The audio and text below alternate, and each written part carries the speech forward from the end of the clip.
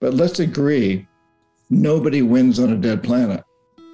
And we're killing this planet as we know it. I don't think the planet will ever really die, but we're killing life as we know it on this planet.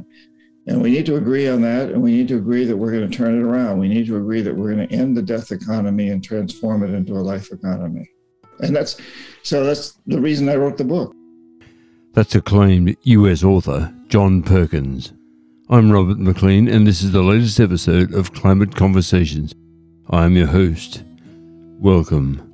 Climate Conversations is assembled here in Shepparton, in northern Victoria, Australia, on the lands of the Yorta Yorta people, and I pay my respects to their elders, past, present and emerging. Perkins is known to readers all around the world for his book, The Confessions of an Economic Hitman, and that's what we talk with him about today.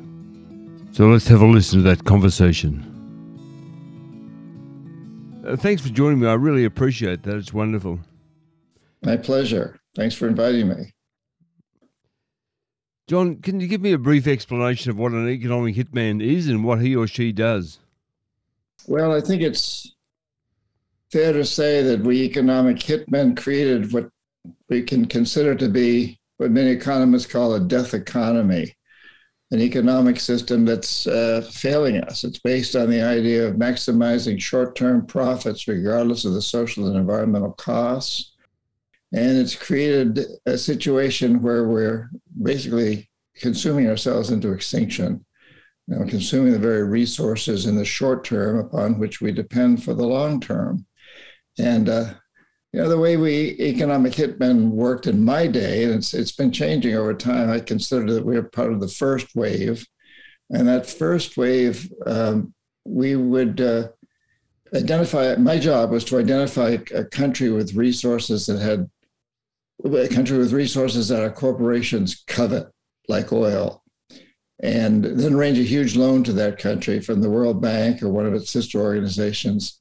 But the money never actually went to the country. Instead, it went to our own corporations to build big infrastructure projects in the country, things like power plants and industrial parks and ports and highways, things that made the companies that built them, our companies, wealthy, gave big profits, and also helped a few rich people in the receiving country, the people that own the industries and the banks and the commercial centers that benefited from more electricity, better highways and so forth. But the majority of the people suffered because money was diverted from health, education, the social services to pay off the loans on the debt. And again, it all went toward creating a situation that maximizes short-term profits regardless of the social and environmental costs, the death economy. I was going to ask you, can you briefly explain the difference between the death economy and what you call the living economy? Yeah, so the death economy, as I've said, is based on maximizing short-term profits and materialistic consumption. And it has created this situation that results in climate change, income inequality, species extinctions. Most all of the crises that we face today are basically symptoms of this death economy. They're not actually the problem, they're the symptoms of the problem. A life economy, on the other hand, is an economic system that's based on the goal of maximizing long-term benefits for all life, people, plants, nature, all of us. And it pays people to clean up pollution, to regenerate destroyed environments, to recycle, to develop new technologies that don't ravage the earth anymore. When you come right down to it, Robert, we really don't need to keep digging up more minerals. John, you talk about a chat you had with fellow US author Howard Zinn, and he was trying to comfort you over the guilt you feel. And he said, we are all guilty and we have allowed ourselves to be duped, and so we are guilty by implication. So how do you feel about that observation? Well, I think it's absolutely true, Robert. We are all guilty. We're all victims of this death economy, but we're also collaborators. We buy into it. We've accepted that we want to maximize our consumption. This, I don't know in Australia, but in the United States, there used to be a bumper sticker that went around that the person who dies with the most toys wins. It's kind of this attitude that we have, and we're all victims of that, but we're also all collaborators. So we all got to take responsibility and recognize that all of the system is based on us as the consumers, the investors, the workers, and the management in these corporations that are promoting the system. So what do you think Zinn means when he says we will do anything to maintain the system that has failed us? Well, he means exactly that we have really justified this every chance we get. There's people that deny climate. There's people that say that species extinctions are just part of what goes on, and income inequality is because people who don't have as much income don't work hard enough or whatever. We find justifications, You and I probably, and all your listeners, justify driving cars or flying in airplanes, or we find justifications for all these things, and some of those justifications are deserved. I mean, they're correct. Like if you're going to drive in a car or fly in an airplane to actually convince a lot of people that they've got to change, and it has a positive impact, you could say it's a benefit cost analysis. As I realize every time I get in an airplane to go speak at someplace, I'm contributing to the problem. But so that's a cost. It's a huge cost. But the benefit, so I have to measure, the benefit, am I going to be speaking to enough people that may be able to convince them to come around?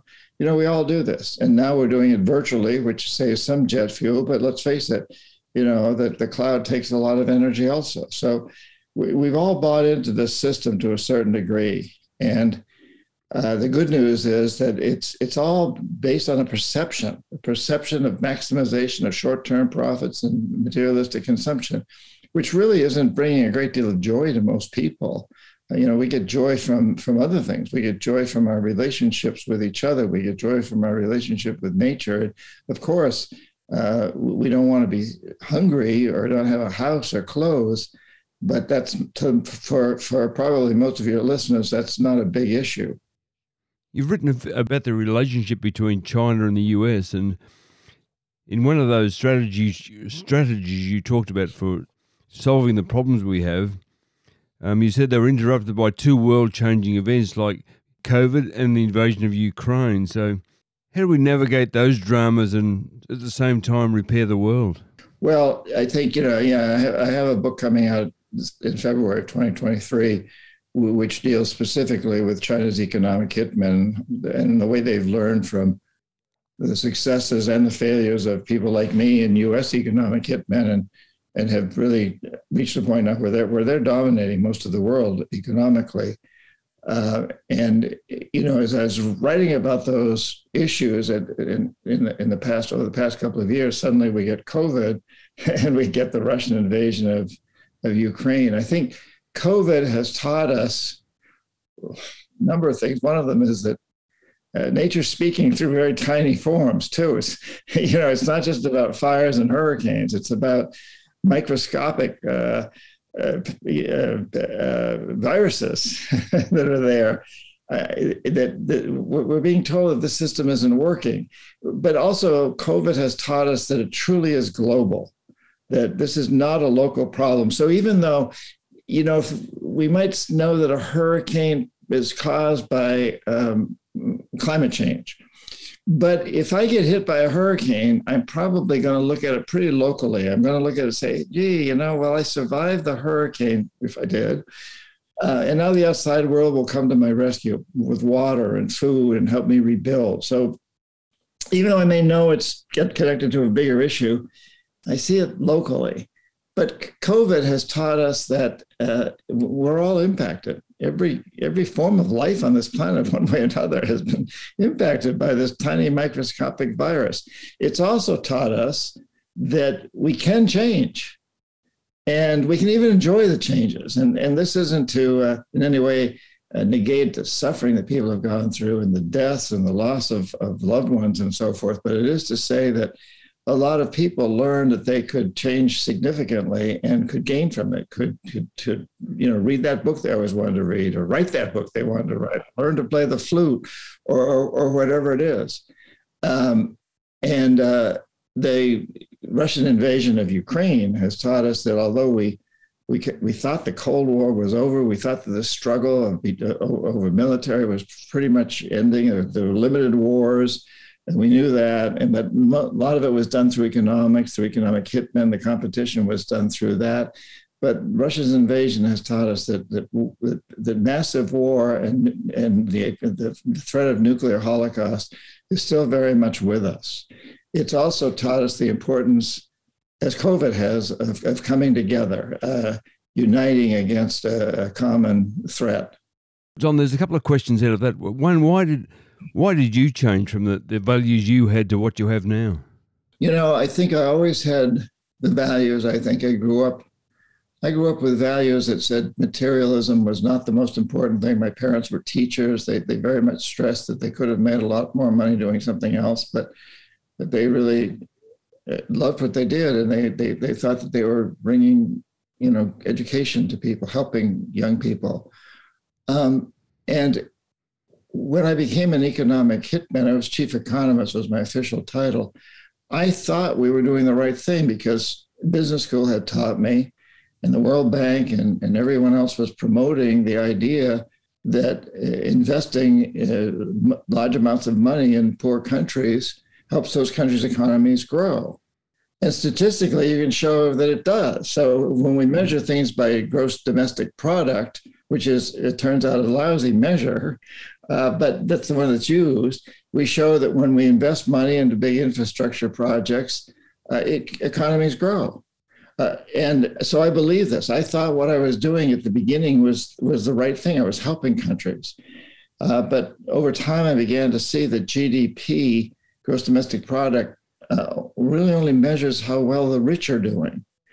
And as an example, Robert, in the United States, there's 3 individuals that have as much wealth as half the population. It's pretty scary, isn't it? Yeah, but if those 3 individuals made 10% on their wealth last year, and half the population lost 3%, and the rest of the population remained the same, the overall growth rate would be over 3%, close to 4%.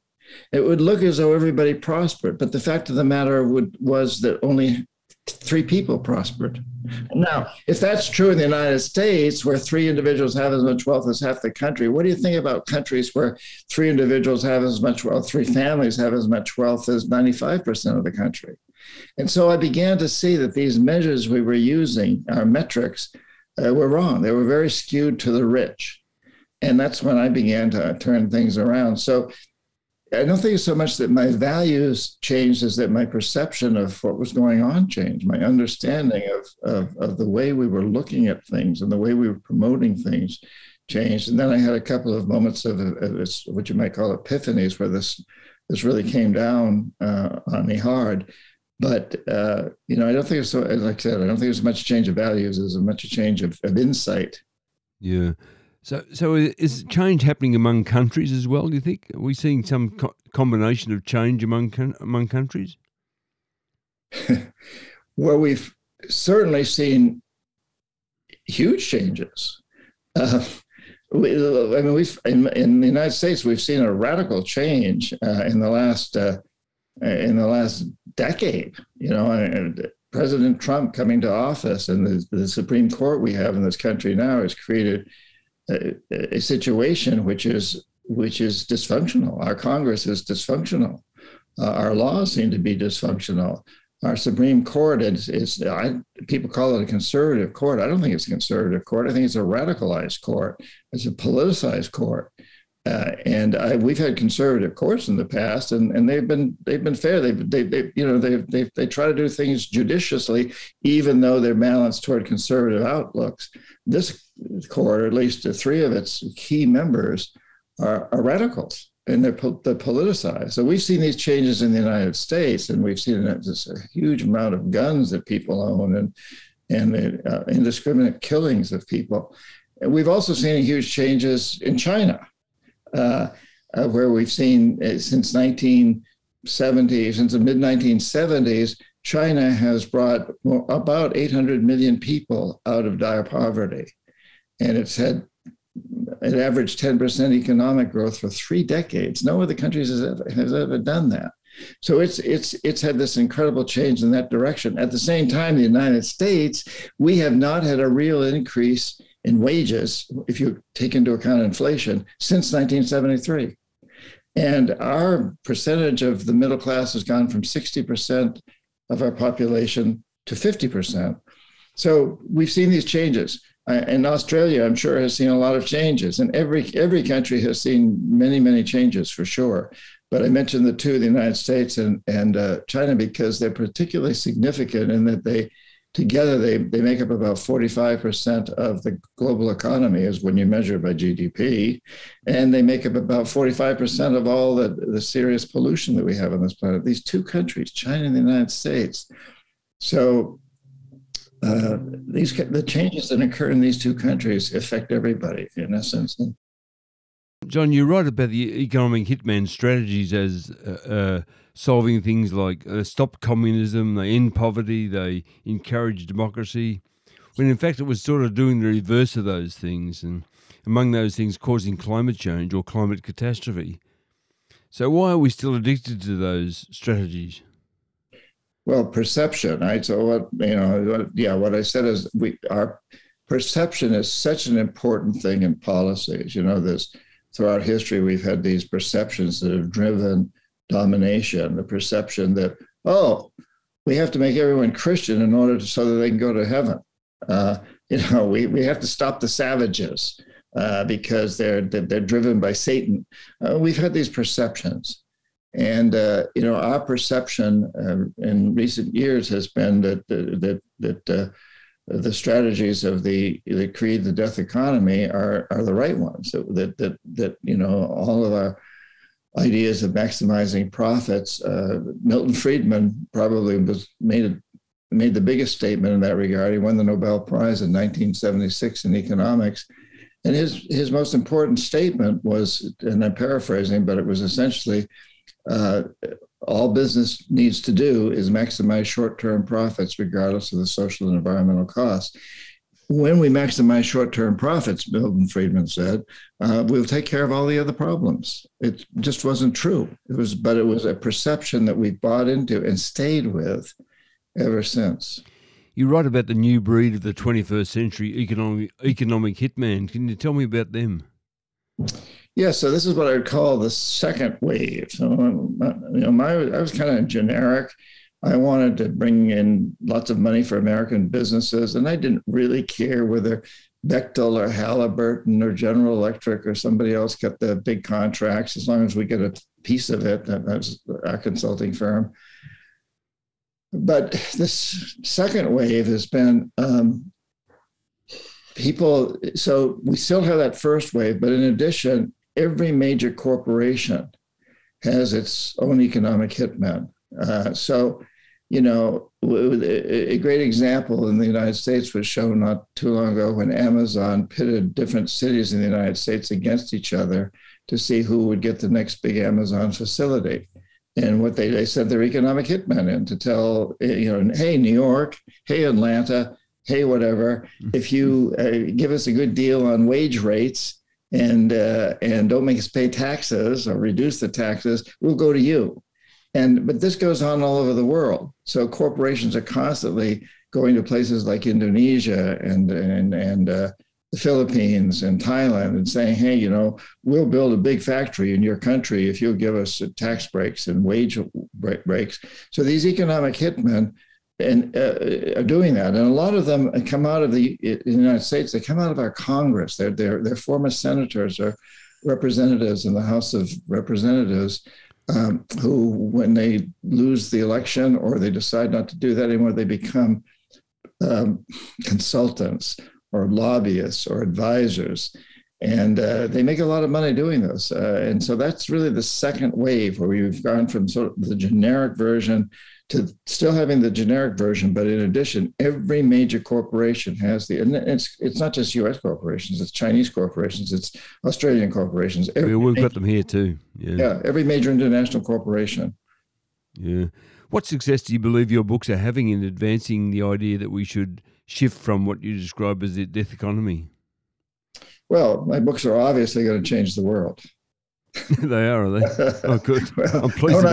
Don't I wish? I don't know. I think, unfortunately, things got worse since my first book on economic hitmen was published in 2004.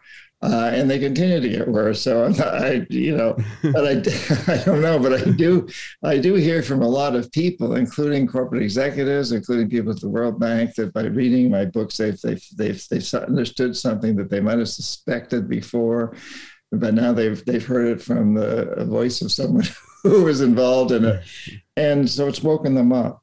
So books, Robert, take a while. They take a while, and it's one of the reasons why authors usually don't get assassinated like politicians, because politicians make things happen fast. So people like John Kennedy and Robert Kennedy and Martin Luther King Jr. and others, they are a real immediate threat, whereas authors aren't looked that way. But over time, books and the spin-offs from books and like this program and these sorts of things, they have an impact. We've got to, that's why we keep doing it. At least we got to hope to have an impact. We got to hope for the best. Robert Kennedy was quite opposed to the GDP, so you'd be a fan of his, I imagine. Yeah, the original Robert Kennedy, yes, the brother of John Kennedy, the Attorney General. He was a pretty amazing man. I think he said a lot of very insightful things and was very powerful, and was also a man of action. I think it's important that we recognize that we need to spread the word. We need to be writers and talkers and so on, but we also need to take action. That's very important. Early in your new book, and I've read the manuscript for your new books, or read part of it. But you say, my hope is by the time you finish this book, you'll be inspired to participate in a new era of global cooperation that redefines what it means to be a successful human being living on this planet. Now, this book has just been published, I think, or is about to be published. So what do you expect success would look like? Well, the book will be published in February 2023. And the real point of the book is that the United States and China are, as I mentioned earlier, the biggest economies in the world. They combined, they're almost half of the world's economy and half of the world's pollution, almost half. They need to come together to change this. We must turn this around if we're to survive as a species. We must transform the death economy to a life economy. And to make that happen, China and the United States can disagree on everything else. We can disagree on the Uyghurs, and they can continue to criticize the way we treat the American Indians and others. We can disagree on Taiwan, and they can disagree about the way we behave in Afghanistan and other places. We can disagree on cultural things, religious things, everything, but let's agree that nobody wins on a dead planet. And we're killing this planet as we know it. I don't think the planet will ever really die, but we're killing life as we know it on this planet. And we need to agree on that, and we need to agree that we're going to turn it around. We need to agree that we're going to end the death economy and transform it into a life economy. And that's the reason I wrote the book, is to try to bring out what's going on, and also to let people like in the United States, and I suspect in Australia and in many other places, understand that it's not a question of when will China take over. It's to understand that China has taken over. China is the number one investor, the number one marketer, the number one salesperson on every continent. It's no longer United States or the British Empire, so to speak, or it's China. They have taken over. That doesn't mean they'll always maintain that position, but to realize that has happened, that they have become an incredibly strong powerhouse with a lot of appeal to poor countries. Their model is very appealing to poor countries. And ultimately, we need to understand that, and we need to understand that we must not see them as the enemy. As I said, we can disagree on many things, but let's see them as fellow human beings whose survival is threatened, and that our two countries are threatening the survival of life on this planet as we know it. John, neoliberalism has played the long game, and from what I can understand, it started way back in 1940 or something way back then. So what do we have to do to dislodge it from our thinking and our behaviour? Yeah, well, neoliberalism, basically, it promotes privatization. It wants to get rid of taxes on the rich and taxes on corporations, and it wants to get rid of government regulations. And it basically neoliberal economics is really about giving more and more power to big corporations, what we call the corporatocracy. It's been extremely successful at doing that. And and I was one of the people that helped make that happen. That's what economic hitmen do, is promote that. And the second wave promoted even more than the first wave. And so we must turn that around. And much of the world already sees that is not the route to success. China has made it very clear that they did not grow their economy based on neoliberalism. They've been quite the opposite. Yeah. John, was the term economic hitman something that you came up with, or had you read that before? The woman who trained me, Claudine, who I write about, used it. And I said, well, I never heard that term before. And she said, well, no, nobody has hardly, except a few of us who are in the business. We use it kind of tongue in cheek. It's sort of like spook, a CIA agent doesn't call himself a spook. Doesn't even call himself a spy. He calls himself the commercial attaché at the U.S. Embassy or some such thing. And economic hitmen don't call themselves economic hitmen. It's a tongue-in-cheek expression. We call ourselves, in my case, chief economist or whatever it happens to be. But she first used that term, and I think it's an extremely appropriate one, frankly. Yeah. I read about a place called Ostrava. I think it's called Ostrava. Mm-hmm. I honestly can't remember much about it. Can you explain something to me about that? Because it moved from being a death to a life economy. Yeah, Ostrava is the way they pronounce it. It's in the Czech Republic. It was a major city. In fact, it was called the steel heart of the Soviet Union. Oh, that's right. It's all coming back to me. Yeah, back when the Soviet Union was the Soviet Union. A great deal of steel came from Ostrava, and what it was a huge coal mine there. And on top of that coal mine, or right next to the coal mine, was this gigantic steel mill that used the coal to produce steel. And then about the time the Soviet Union was falling apart, they ran out of coal. And over the years, the town became almost a ghost town. It lost its economy. And the coal, of course, coal and steel and mining the earth represents the death economy, and the fact that they have used up all their resources in the short term. So in the long term, they failed. But the people of Ostrava came together and they created a life economy. They turned this huge structure, the steel mill, into a magnificent performing arts center. For the biggest auditorium there is built in this huge building that was once a gigantic tank, and now it's a very luxurious auditorium. And so I've spoken before the pandemic. I spoke there at two different events. Each one had about 50,000 people. These were music festivals that also had a spot set aside for speakers like me to talk about world events. And there were a lot of great speakers there. And it's amazing, these young people, and all people, but especially the young people, would come in to hear the wonderful music, but they'd also take a break and listen to someone talking about the need to transform a death to a life economy. So it's a real great example of how you can turn a failed economic venture, that's coal mine, steel mill that's failed, and turn it into something that's beautiful and that doesn't, and that is all about making life better rather than making it worse, and about teaching about the power of music and poetry and literature and ideas and being good to the environment, taking care of the environment. Would you see yourself as a storyteller now, John? Absolutely. Yes, my stories are true, but they're still stories, and I like to. Yes, Yeah, I like to write as a storyteller. This new book, the one coming out next, has a lot of research put into it about that I did about China and so forth, but I like to wrap the stories around that because I think it's people listen to stories, and if you can combine facts with stories. And that's the most powerful thing. To simply feed people a lot of facts, that's boring, but to feed facts with interesting, exciting stories around them, that gets to people. John, you list many things that people can do right now to help slow our, or maybe end our rush to destruction. So is there any one of them that's more important than the rest?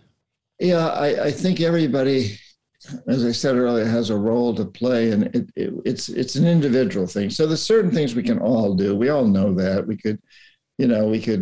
can stop using as much petroleum.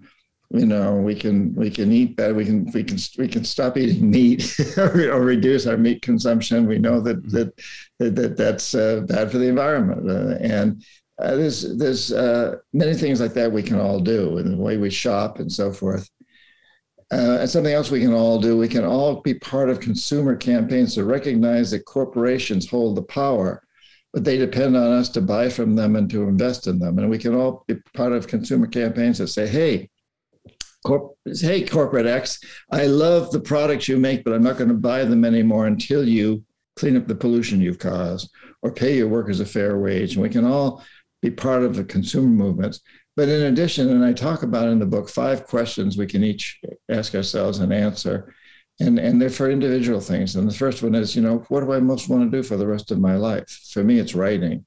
And how can I do this in a way that will help transform the death to a life economy? Well, I can write about such things. Well, what's holding me back from doing that? Oh, I don't have enough time to write every day. And so the 4th question is, and when we change our perception about that, how does that change things? So my perception then would say, hey, I could stop watching television for an hour 4 nights a week and write instead. And that changes the things. And then the 5th question is, what actions do I take to make this happen? And for a writer, you got to write. You got to write. And yeah, so I think every one of us, a carpenter, I have a carpenter friend who has asked the same questions. I love to work with my hands and wood. How do I do this in a way that's going to help change the death economy? Well, I use sustainable materials. What's holding me back? My clients may not want to pay the extra price for the sustainable materials. If I change my perception, how does that change things? Well, I can tell my clients it's not a cost. They're investing in the future by paying a little more. That's an investment. And then what do? Well, every day I build with these things, and I tell my clients, look, I'm making the world a better place for you and your children. Doesn't matter what you do, your parent, teacher, plumber, or whatever it is, you can apply these same questions to your life. John, I recently visited Melbourne, which is Victoria's capital city of a couple of million more people. And what you describe as the death economy was booming. So how do we slow that, or how do we restructure the place? Well, it starts by changing the perception of what it means to be successful human beings. As long as we define ourselves in terms of materialistic success, we're going to have this problem. As long as we honor the people in Melbourne that are making the most money, as long as they're the ones that are on the covers of magazines, business magazines, and so on and so forth, as long as we go out on the street and say, hey, that guy owns a $100,000 car, isn't he lucky? I want that. We're in trouble. But when we start turning this around and say things like, well, let's put on the cover of Fortune magazine, Robert McLean. Let's put people on the cover that are working hard to change the world and make it a better place. When we really start buying into the perception that our heroes are the people that are working to make the world a better place, not the ones that are working to make money or the most money, and putting others down in the process. What impact do you think the existing economic system has on our mental health? Devastating. We're devastated. We've got tremendous mental health problems, and as far as we can see, the wealthiest countries have, to some degree, the worst mental health problems. It's hard to measure in some of the lower income countries, but we know that in countries like the United States, that there's huge mental health problems, and we've this whole idea of competing to make more money, and the idea that in order for me to win, somebody else has to lose. That's not a healthy attitude to have. As you know, Robert, I spent a lot of time with indigenous people in places like the Amazon and elsewhere. I'm headed for the Amazon in August again. And traditionally, and this is changing because they're getting educated to think like us. But traditionally, when I first started working with them and living with them in the late 1960s, these people, it wasn't competitive at all. It was like everything you do, everything for the community. Yeah. And if you're a good hunter, you hunt. If I'm not a good hunter, but I make good canoes, then I'm not going to go hunting every day. I'm going to just make a canoe. I'm going to make a canoe for the guy who's the good hunter, and he's going to give me food, and there's this cooperative attitude of what we do for the community. So why are you going back there in August, John? Well, I take a group for Pachamama Alliance. I'm a co-founder of this nonprofit called the Pachamama Alliance, and the other two co-founders, Bill and Lynn Twist, and I, every year we take a group of people who support our ideas and so forth to go visit the people that they're supporting and that they're working with. John, predictions can be the work of the devil, and if you don't want to go there, that's fine. But where do you think we're headed? When I say we, I say the world, I guess. Well, I like the prophecies. Every major culture has prophecy. People hear of the prophecy of the eagle and the condor that came out of the Andes, or the Mayan prophecy of 2012, or this Jewish prophecy, and there's the Islamic prophecy, and there's the Christian prophecy, and there's all these prophecies. And every one of them talks about that we now have entered a period. They prophesize this period. Some of them go back thousands of years, saying that we will come to this period now where it's crucial that we change our ways, that we all come together, that we have a change of consciousness of what it means to be successful humans on this planet. So if we don't do that, the prophecies say there'll be disaster. It'll continue. And we haven't done that. And so we've been getting a lot of disasters, haven't we, Robert? Tidal waves and fires and hurricanes and droughts and all kinds of problems. And these were prophesized. They're happening. We're being shown that the earth, the living earth, is telling us, hey, this isn't working anymore.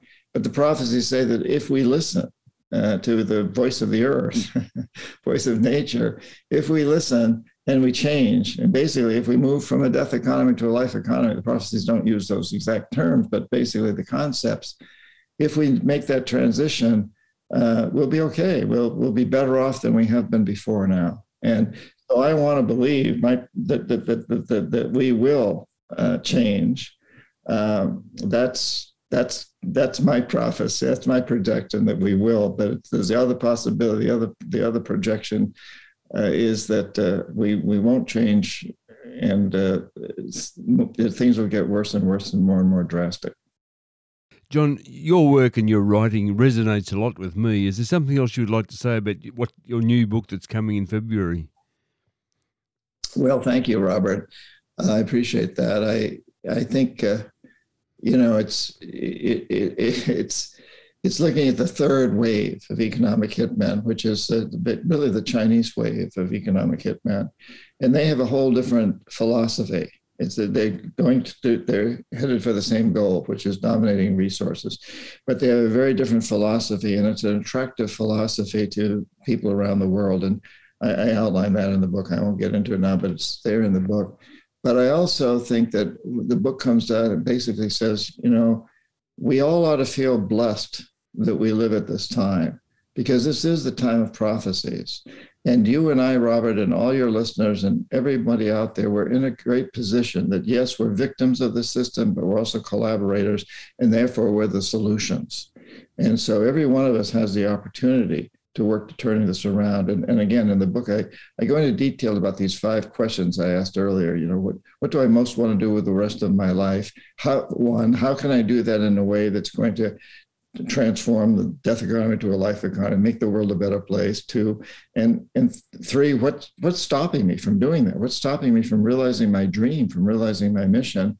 And 4, when I change my perception, how does that allow me to move forward? And then 5, what actions do I take?